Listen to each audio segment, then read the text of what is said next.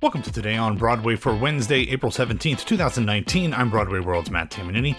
James and I both had things on Tuesday night. I don't remember exactly what James's was. I'm not even sure he told me. But I saw the national tour of Dear Evan Hansen at the Dr. Phillips Center for the Performing Arts here in Orlando, Florida. If you like Dear Evan Hansen, go see it. It's very well done. The performances are fantastic. Of course, there's some really good songs in it. I still have more and more issues with the show every time I see it, especially in light of having seen Tootsie. If you've seen Tootsie and you've seen Dear Evan Hansen, there's a lot more parallels than I would have imagined. But anyway, the show is here in Central Florida through Sunday, the 21st. Okay, on to today's news. Last night, we had the second consecutive opening night for the Broadway revival of Lanford Wilson's Burn This. As we told you before, Monday night's opening was really the opening party, the red carpet, all of the stuff to celebrate the production. Last night was the night that critics got to have their say. Just to remind you, the show is playing at the Hudson Theater and is directed by Michael Mayer, and stars Adam Driver as Pale, Kerry Russell as Anna, David Furr as Burton, and Brandon Uranowitz as Larry.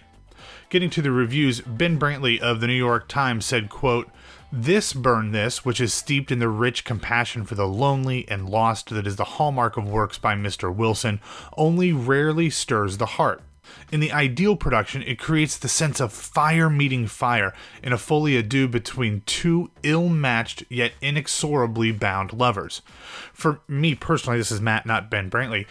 When I saw the show last month, it's this ill-matched nature of the show, and especially these performances, that caused the most problems. And Alexis Solosky, writing for The Guardian, summed up my thoughts best, writing, quote, "As Pale and Anna, Driver and Russell seem mismatched, mostly because he's a Juilliard-trained stage animal, and she's a first-rate television actress versed in small-screen physicality and nuance. He's reaching for the fly space, and she's working in close-up, a problem exacerbated by the play, which seems fascinated by Pale. It includes several scenes where Anna mostly just listens and reacts. Actually, a few of her scenes with Burton, a character who makes perilously little sense, are like this too. It's only when Larry, this is the character played by Uranowitz, that she gets anything like equal billing. So Russell mostly disappears, though she does somehow make 80s mom jeans look impossibly chic." Adam Feldman of Time Out New York gave the show 3 out of 5 stars, but continues to heap praise on Driver.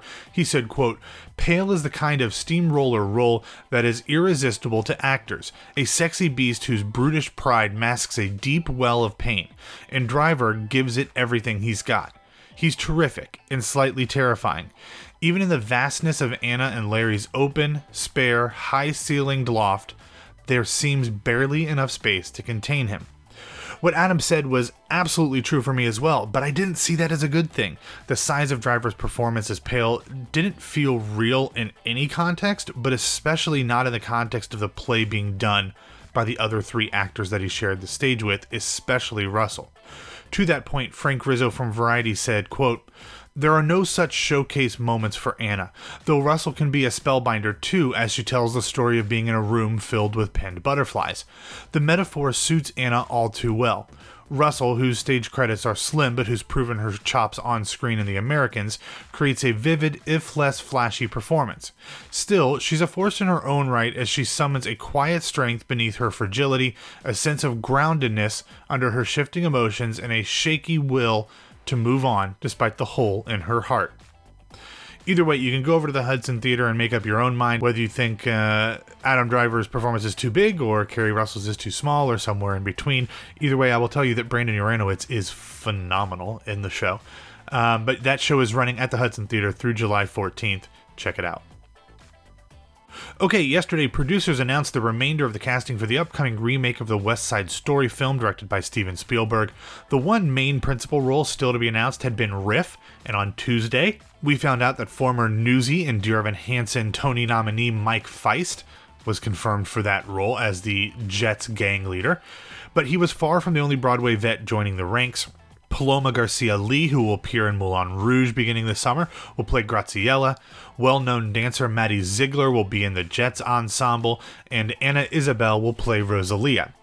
Other familiar names in the 40-person ensemble are Ben Cook, Sarah Esty, Eloise Kropp, Sky Maddox, and many more in the Jets. And in the Sharks, Yesenia Ayala, David and Jacob Guzman, Julius Anthony Rubio, Ricky Ubita, and more. We will have the complete casting announcement in the show notes at BroadwayRadio.com. Take a look and figure out how many of those folks you've seen on stage before. While that news was great that they were hiring so many Broadway folks to be in the ensemble of West Side Story, it was not the only movie musical deets that we got yesterday. As for the second day in a row, Lin-Manuel Miranda dropped some In the Heights casting at noon on Twitter, confirming the rumors that the great and the good Daphne Rubin Vega would be playing Daniela and Stephanie Beatriz will play Carla. But that's not all, as Lin-Man revealed that Orange is the New Black's Dasha Polanco would play the new Karika Kuka, who I assume is going to fit into the salon somehow since she was paired with Carla and Daniela, but we'll have to see. But anyway, as he did with Jimmy Smits the day before, Lin tweeted out about Daphne Rubin Vega's longtime association with Heights, saying, quote, "Fun fact that still makes me cry." He opened his tweet about Jimmy Smits the day before the same way. Daphne Rubin Vega was actually in our original production of In the Heights in a way. She was the voice of the radio DJ on Graffiti Pete's boombox before Uznavi chases him off. I listen in the wings before my entrance. Heart emoji, hashtag In the Heights movie.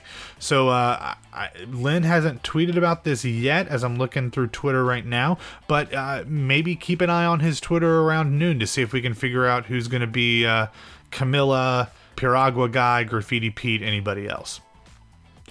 Okay, I've got a bunch of recommendations for you, but I'm just going to tell you about them and tell you that they are all worth it, so go check out the links. I'm not going to go in depth about them. But first, the New York Times brilliantly breaks down and explains the Dream Ballet in the Broadway revival of Oklahoma. I don't know if it's completely satisfying or not, but it will give you a dance perspective on the piece. Then The Interval has an incredibly overwhelming and inspiring conversation with Rachel Chavkin and Anais Mitchell about Hadestown. I could swim in a pool of these two talking about this show forever. And finally, from the What From Where department, semi-garbage sports site Deadspin did a really fascinating look at the cleanup process that happens after a destructive show on Broadway, like we recently saw in the revival of True West, where they just demolish the set and then it has to be cleaned up for a performance either later that day or the next day. All three articles are fantastic and worth reading, and of course they'll be linked in the show notes.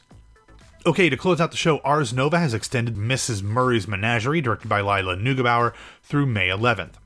Then also yesterday, Playwrights Horizons announced their 2019-2020 season, and it will feature new works from Jacqueline Backhouse, Will Arbery, Lucas Hanath, the late William Friedman along with Daniel Goldstein, Sylvia Corey, and Jeremy O. Harris. We will have the complete list of shows, and they didn't give us dates, but they gave us like months for the shows, but we will have those in the show notes, obviously. But I want to mention that the Friedman and Goldstein show is the last of Friedman's work that had premiered before his untimely death, although a few others had been in the works at the time. It is Unknown Soldier, which will have its New York premiere, directed by Trip Coleman, in February of 2020. And finally, in news even weirder than the Dream Ballet itself, it was announced yesterday that John Lee Hancock and Becca Brunstetter are working on a modern-day television adaptation of Oklahoma. The show will, quote, be set in America's heartland and include music by the legendary team of Rodgers and Hammerstein, reimagined for a contemporary audience in addition to new music to support the story. Okay. Now that Concord has purchased R&H, I guess they're really going balls to the wall to cash in, aren't they? Anyway, more on this bizarre story when, and I guess if, they actually move forward with it. Okay, that's all I've got for today. Thanks for listening to Today on Broadway. Follow us on Facebook and Twitter at Broadway Radio, and you can find me on Twitter and Instagram at BWWMatt. James and I will be back to talk to you tomorrow, so in the meantime, have a great hump day, everybody.